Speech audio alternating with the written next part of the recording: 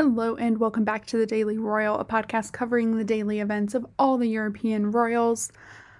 So it is officially 2021. It is, as I'm recording this, January 1st. You will be hearing this, I think, on the 2nd. And so today's episode is just going to be kind of like a 2020 review. Like, here's all the stuff that went down in every single royal household. Good stuff, bad stuff, really bad stuff. And we're just kind of gonna go through each country, country by country, like this podcast is normally done. And just kind of talk about, some have a lot more things, and then, I tried to average it around 4 things each, but it didn't always work out that way. And we're just going to talk about like highlights, lowlights, just general news. I don't really want to label anything good or bad. I mean, there were things that were obviously good and things that were obviously not good. But then there are other pieces that are just kind of like, it made news. So we are going to get started with the Belgian royal family now.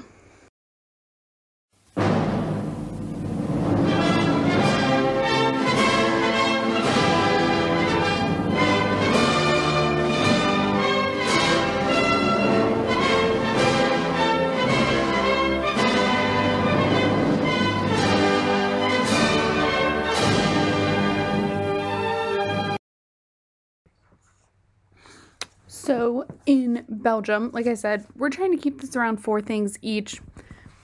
Kind of hard to do in certain countries, honestly. But Belgium is a country that, like, I loved following this year. They were a country before 2020 I knew about, obviously. And I would follow bits and pieces of, but like doing this podcast, I followed 7 royal families throughout their entire year. Kind of missed a few days early on and then missed all of December, but that's okay. But like I saw their whole year. And Belgium is a country that like I personally developed a different appreciation for than I had going into this. And a lot of that is because of what happened this year. So I mentioned yesterday that 2020 got off to like a rough start for King Philippe and his family with the news of the official verdict of this is still really weird to talk about. Like a year on, it's still, how do you talk about it appropriately? But with the court judgment that King Albert II, who is King Philippe's father, had a daughter from an extramarital affair.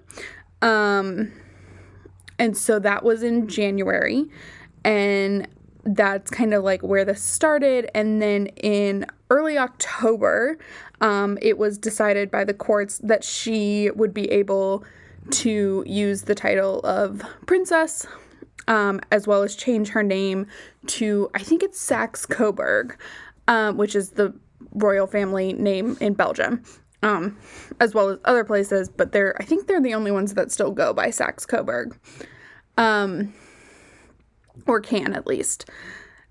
And that, kind of was a defining moment. It was the way the Constitution was written as such.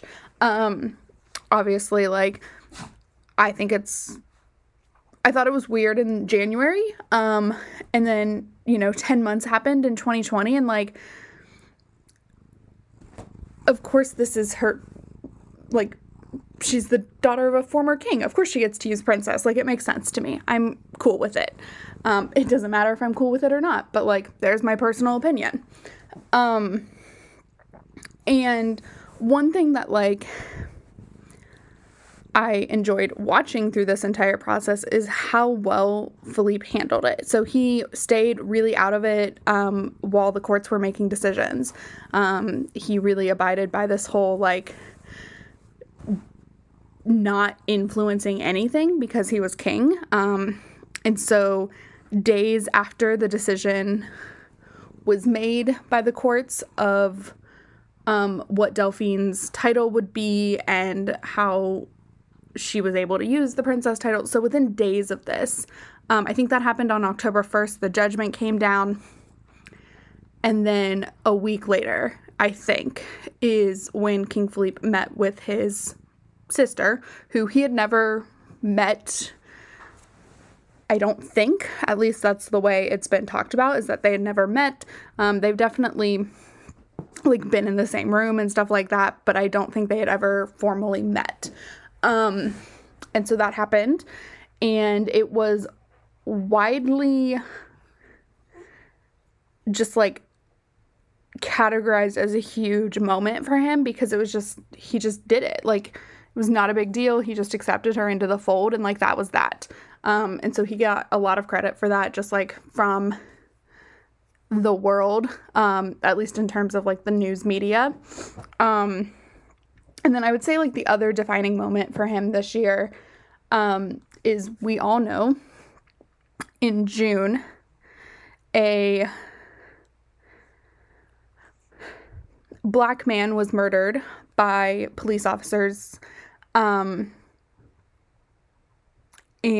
that sparked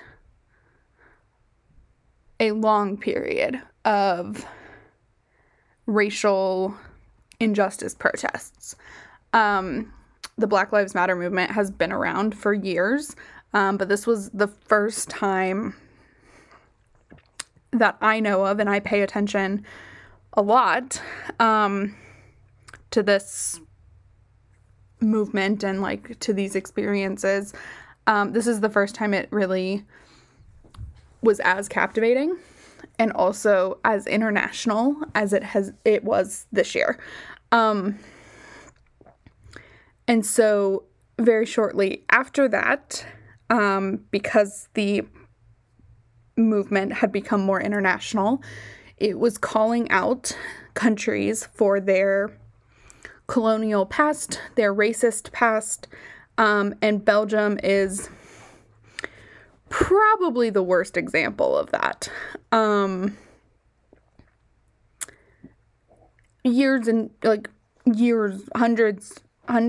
100 years ago, the then king of the Belgians, I think it was King Leopold II, colonized what is now the Democratic Republic of Congo. He colonized it under his name, not under Belgium, and used the people there for his own personal profit. Their life conditions were horrendous, and it was just really bad. And Belgium has never apologized or anything along those lines. And this year, King Philippe, on the anniversary of Congo's independence, while not officially apologizing, did send a letter. I think he probably does this every year, but did send a letter to the president of the Congo, where he expressed regret for the actions of his ancestors. And like, that's just another thing. Like, he just stepped up and did the best that he could do this year. And it was just like amazing in the sense that he just did it. There was a lot of fanfare. There was a lot of talk about it. And, I've always found myself torn about whether he should have apologized or not. But, like, at the end of the day, I came down on the side of, if it were, more recent, maybe. If it were more direct descendant line, again, maybe. But one person is one person and their actions. Like, I'm not responsible for my ancestors' actions. I don't know why he should be expected to be responsible. He did acknowledge the pain that Belgium caused on the Congolese people. And like at the end of the day, I think that's what matters. So that was like another just really good effort. Belgium has a lot of like horrible things turned really good. That's just like the way their year was. So the next two things were more current and like of the just year.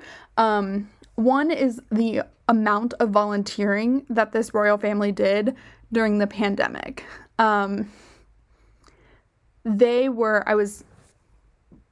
I was looking through kind of like, making annual reviews and pictures to post on the website, and they were the first royal family out there. They were the first ones in the senior centers doing what they could, delivering flowers and baked goods and just like making sure people in senior centers were taken care of through what was, of course, a horrible isolation situation.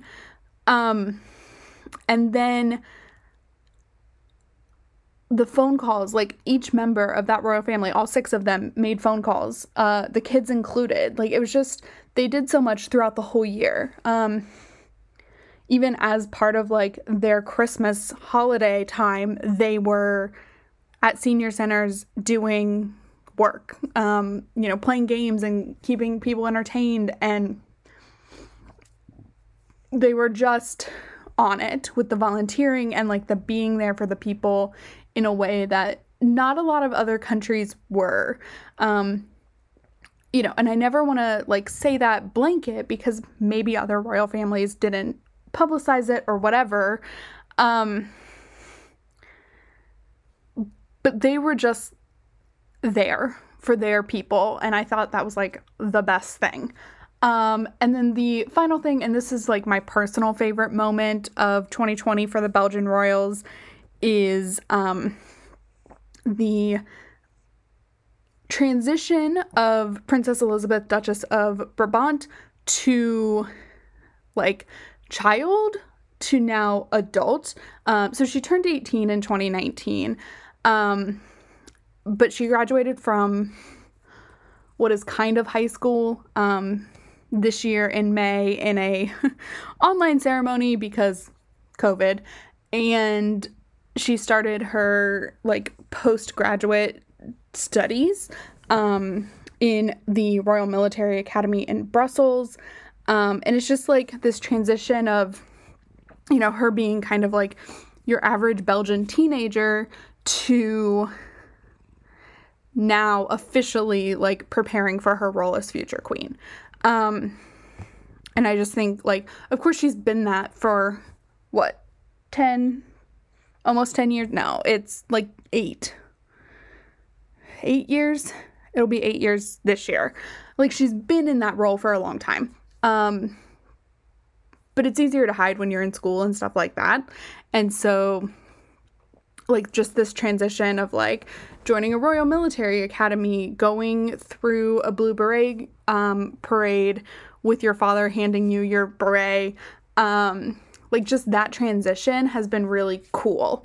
So I thought that was really awesome. And that was my personal favorite. So with that, we are now going to move on to the British royal family's highlights of the year.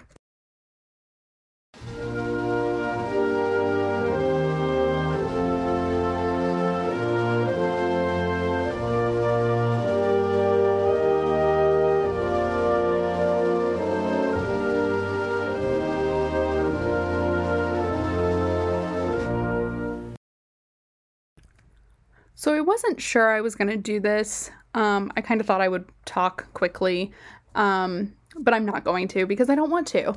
And so I am going to split this up into 2 episodes that I will post. So I'll post this one for Saturday, and then I will post... I'll record the second part. I'll probably honestly record the second part tonight. If I do that, I'll put it up on Sunday and then go back to normal kind of podcasting on Tuesday. So, but we'll see what happens. I'll give you more of an update when I see how long this truly is. Right now it's 15 minutes already, and we're just in the second royal family with 6 more to go. So, we are going to talk now about the kind of highlights or like the most important parts of 2020 in the UK. Where to even start? I feel like as the most followed royal family in the world, they have kind of like defined this year. But a lot of it is in things I don't want to talk about. You can listen to the very early episodes of this podcast to hear more about like what seemed to define the beginning of the year. But I don't want to talk about it anymore, and I'm not going to. So we're moving on past the giant elephant in the room. And really, this year, obviously the pandemic, like, really covered the whole year. It was the epicenter of, like, what was talked about. And it defined, of course, as it did all of our lives, but it defined their lives so, and like the way we follow them so specifically, because there weren't annual traditions that I am so accustomed to. Like, those just didn't happen. And so the things that like are important and that I would think I would talk about didn't happen this year. And also there was just like so much BS happening with other members of the family that I don't talk about anyway, that it just like wasn't a great year for them. Wasn't a great year for anybody, but like wasn't a great year for the British royals. So I do want to pick up on like some of the really big things that did happen. In January, before the pandemic, there was the launch of a 5 big question survey that the Duchess of Cambridge launched as part of her like early years initiative, that came with a tour of early childhood care centers, and just like a really big launch. And then later on this year, the launch of like the results from that survey were released. And so that was a big thing. And then her other big project came out of the pandemic, and it was called Hold Still, which was a photograph competition with the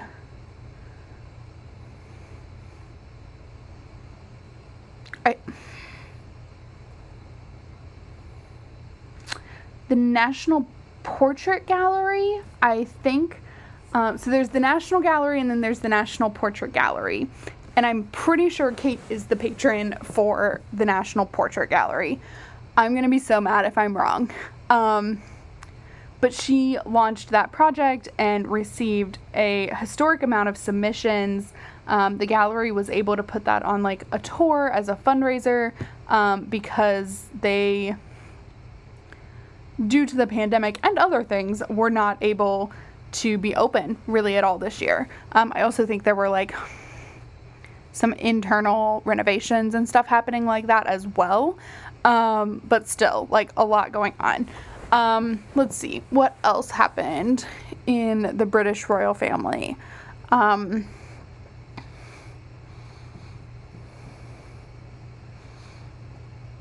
Let's see, there's the news that royal family members were catching COVID. So Prince Charles was the first, at least of the royals that I have talked about, to get COVID. And that was a big deal because it was so early on. I think it was in April, and it was so early on in the pandemic that it was a lot scarier than it is now. Now you hear someone gets COVID and you don't immediately think death, which is all I thought in April. That was truly concerning. But yeah, I mean, he's fine. Like, he is totally fine. But it did definitely define the year for him.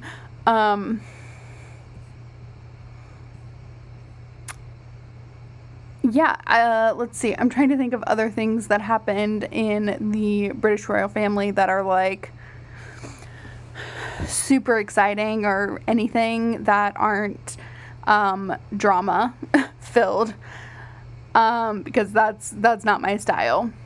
Let's see.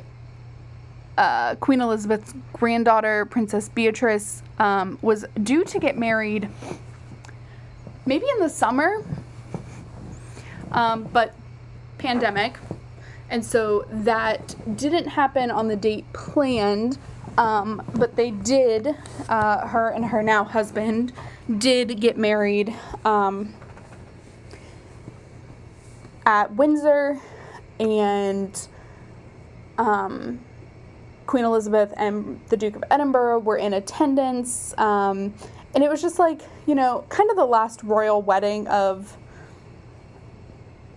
this generation. So Queen Elizabeth still does have 2 unmarried grandchildren, but they're young, like 18 and 10 or something like that. So there won't be a royal wedding for quite a while at this point now. And so that was like a big deal. It was a beautiful wedding. Princess Beatrice wore an old gown of her grandmother's, of Queen Elizabeth's, that had been kind of restyled for a church wedding. And it was just like a really cool thing. It was a great ceremony, or a great photo set. We didn't see the ceremony or anything like that. It was literally, here's a photo. It was great, though. It was a very COVID-friendly way to do this, and that's what we're looking for in life right now. So yeah, that is kind of like the top. Here are the highlights for the British royal family. I did love, like, the adapted events. Tripping of the Colour was really cool this year. In terms of, like, just the way they adapted it to fit a pandemic. I missed the balcony scene. I missed a lot of things. Like I said, I went through kind of like this whole year, for all these royal families to do, like, picture every month type of deal on the website, which you can go check out. I'm still working on them, but, like, you can go check them out on thedailyroyal.com. And it, I don't know, it's just something cool and different, and I liked the way different royal families adapted different annual events that we see all the time in the same way. But I also missed them because they're the same every year. And the continuity of that is really helpful. And so that was hard.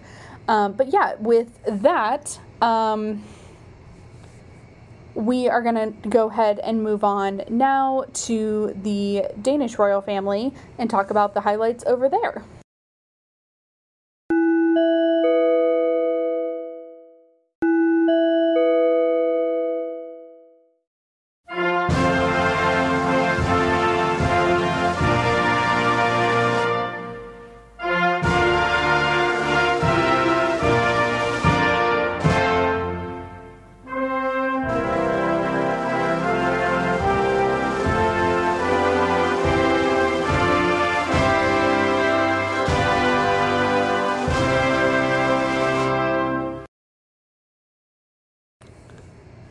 Denmark is a country that I would like to follow, I think, in a non-pandemic year. I I don't know. I never followed them that closely pre this podcast. I, of course, did follow them extremely closely this year. But of 3 members full-time working members of the royal family, like, they each had about 50 engagements. There wasn't a lot to follow throughout the year. It averaged to 1 a week. And that's fine. It's a pandemic. I completely understand. But if the work that they were doing behind the scenes or through their charities or stuff like that, they didn't share. So my count comes from what's shared on the royal family's website. That is like my official count. That's what I try to just talk about. Sometimes I'll mention like some charity events here or there, but for the most part, my information comes from the royal household source.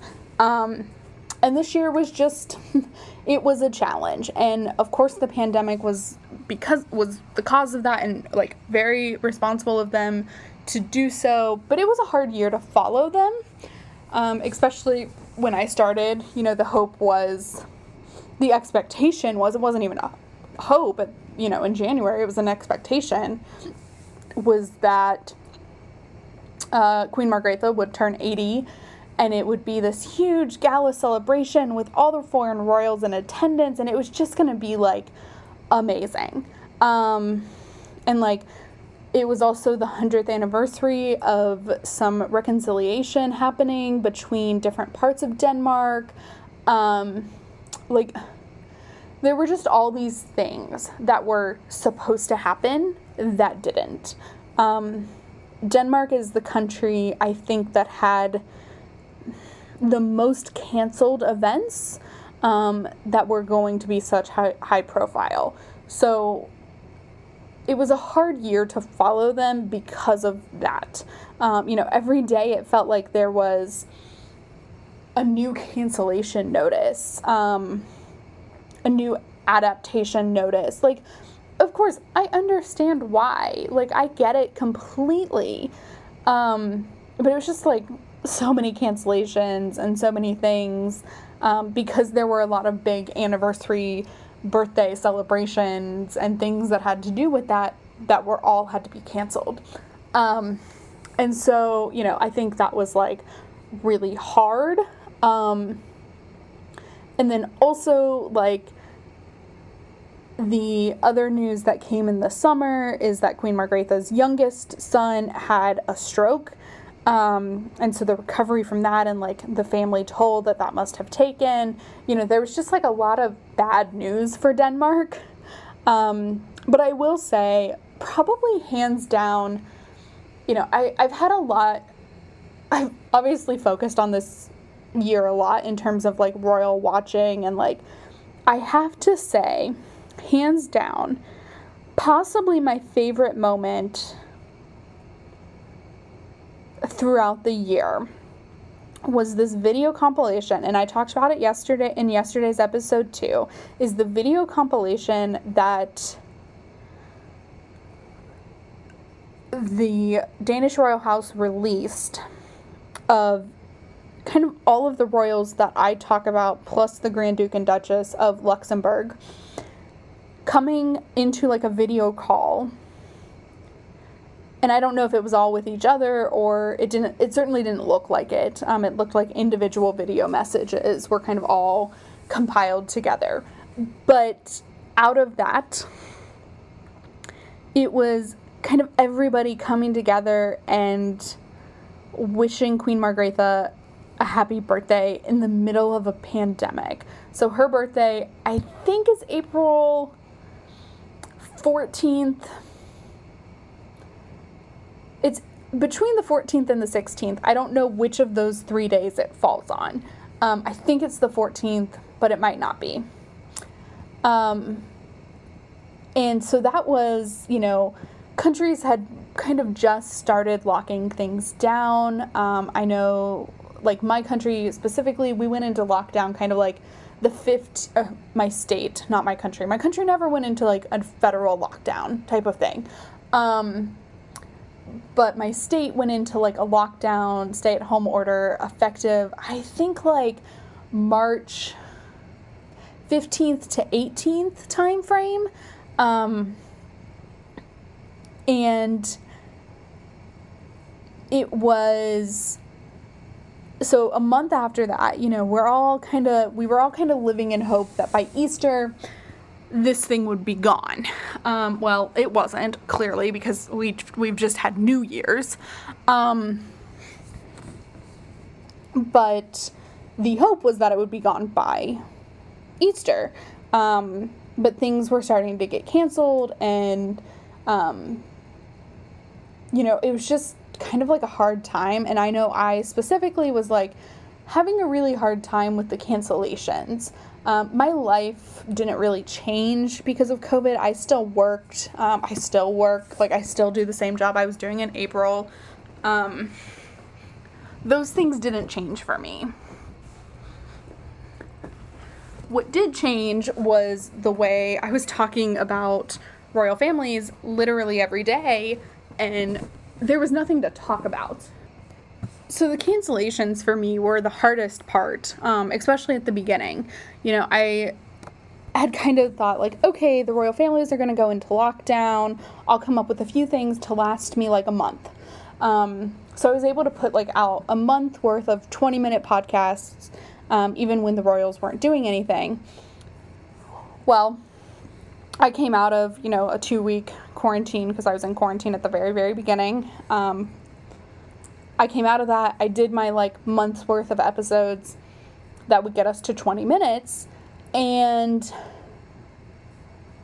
then I was out. And then the cancellations kept coming. And I ran out about the same time of Queen Margretha's birthday. And when that happened, I realized how challenging this year could potentially become. Especially in terms of trying to start a new podcast. Starting a podcast and then having a global pandemic happen has been very hard. Just in terms of the way this podcast specifically runs. And so Queen Margretha's birthday was a catalyst for this. It was a moment.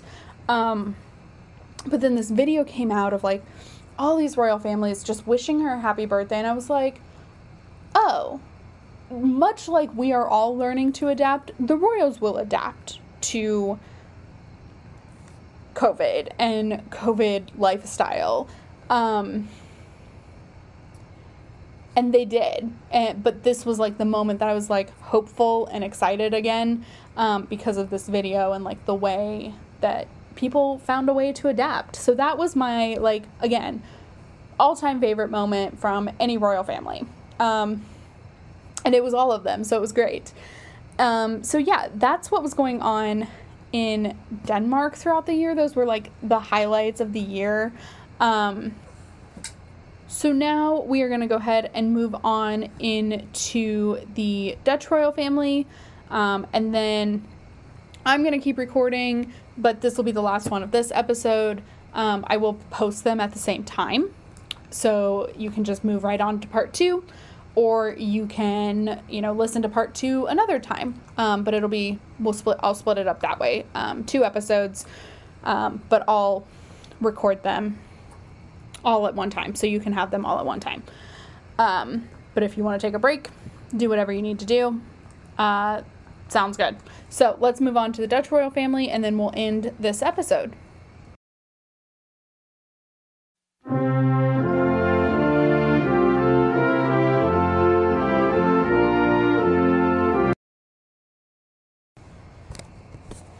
If you're a longtime listener of this podcast, you know that the Dutch royal family and I had a love-hate relationship this year. There were moments where I thought they were doing a great job.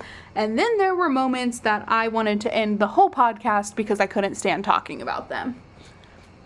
Hello, December.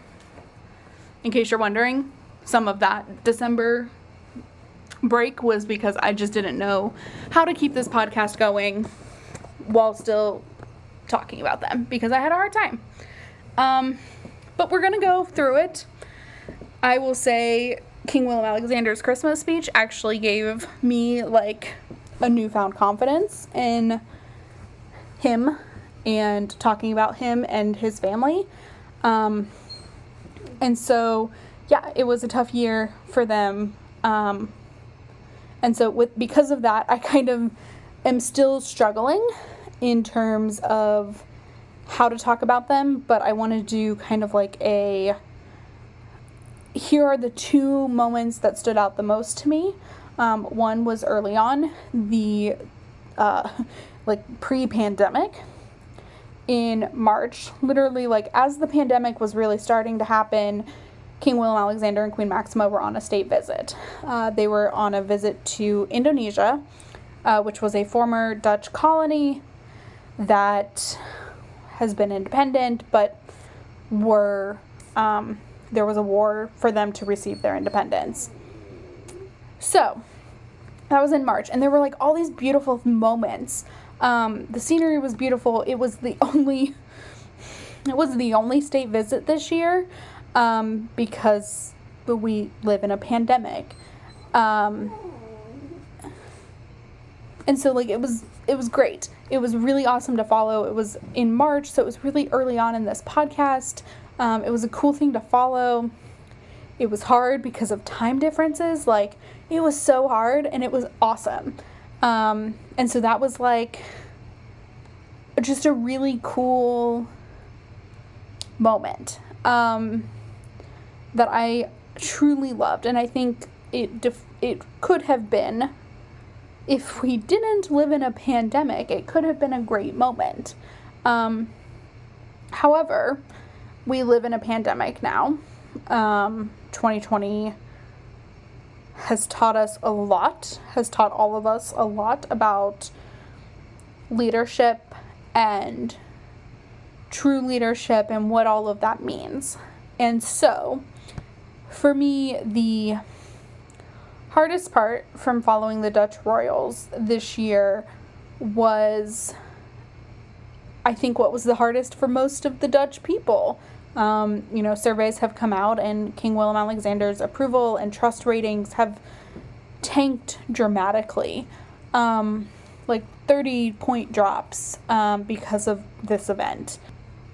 And, of course, that event is in October, right after some pretty intense travel restrictions were announced in the Netherlands. King Willem Alexander and his family went to have a private vacation in Greece, where they own a home, and they were not breaking any rules or regulations. Everything was within regulation, within the law, and was, it was okay legally. It had a huge PR fallout. Astronomical PR fallout.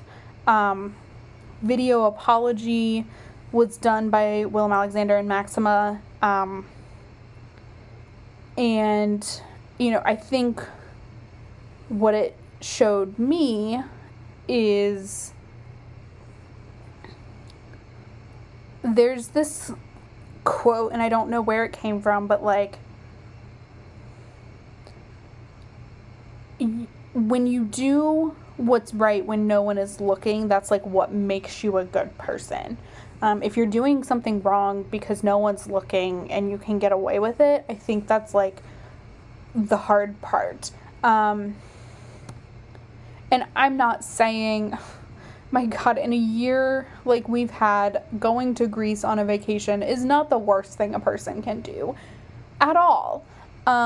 Is it great? No. But do I think now, months later, do I think that Willem Alexander and Maxima are bad people because of it? No, I don't. I think I hope, this is the optimistic side of me, and this is why I'm giving them at least a 6-month extension on this podcast, is I'm hopeful that this has taught them that they don't get to do whatever they want, and that they do have a duty and responsibility to the people of the Netherlands, to lead by example, to work with them through a pandemic, and not just be this like ornamental figurehead. And so it'll be interesting to see that develop. I think it'll be a really interesting thing to see and have happen. But that for sure, for me, unfortunately, is the defining moment of the year for them.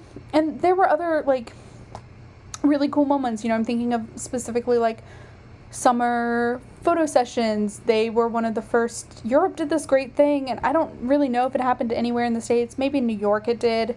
Where Europe did this really great thing where, like, they all stood on their balconies of their apartment complexes and clapped, and, like, the Dutch royals were the first royals to publicly do that. You know, it's not that it meant anything literally, but, like, they were right there. They were right with their people. And so I thought that was, like, so important, and that was, like, a huge highlight for the year.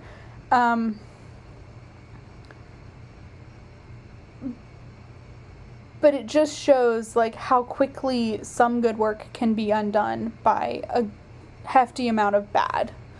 Or one bad event. And so, like, yeah, that is the defining moment. There were other moments that were good, but there weren't a lot that stood out after I got to the point of frustration, which I got to. So to end on a horrible note, that is the end of this episode. Like I said, you can absolutely 100% go listen to part 2 right now, but I'm going to give my voice a little rest and get this one edited and uploaded, and then we will move on to our next episode, which will cover, like, the highlights of Norway, Spain, and Sweden. So I will catch you all there, and I will talk to you then. Bye.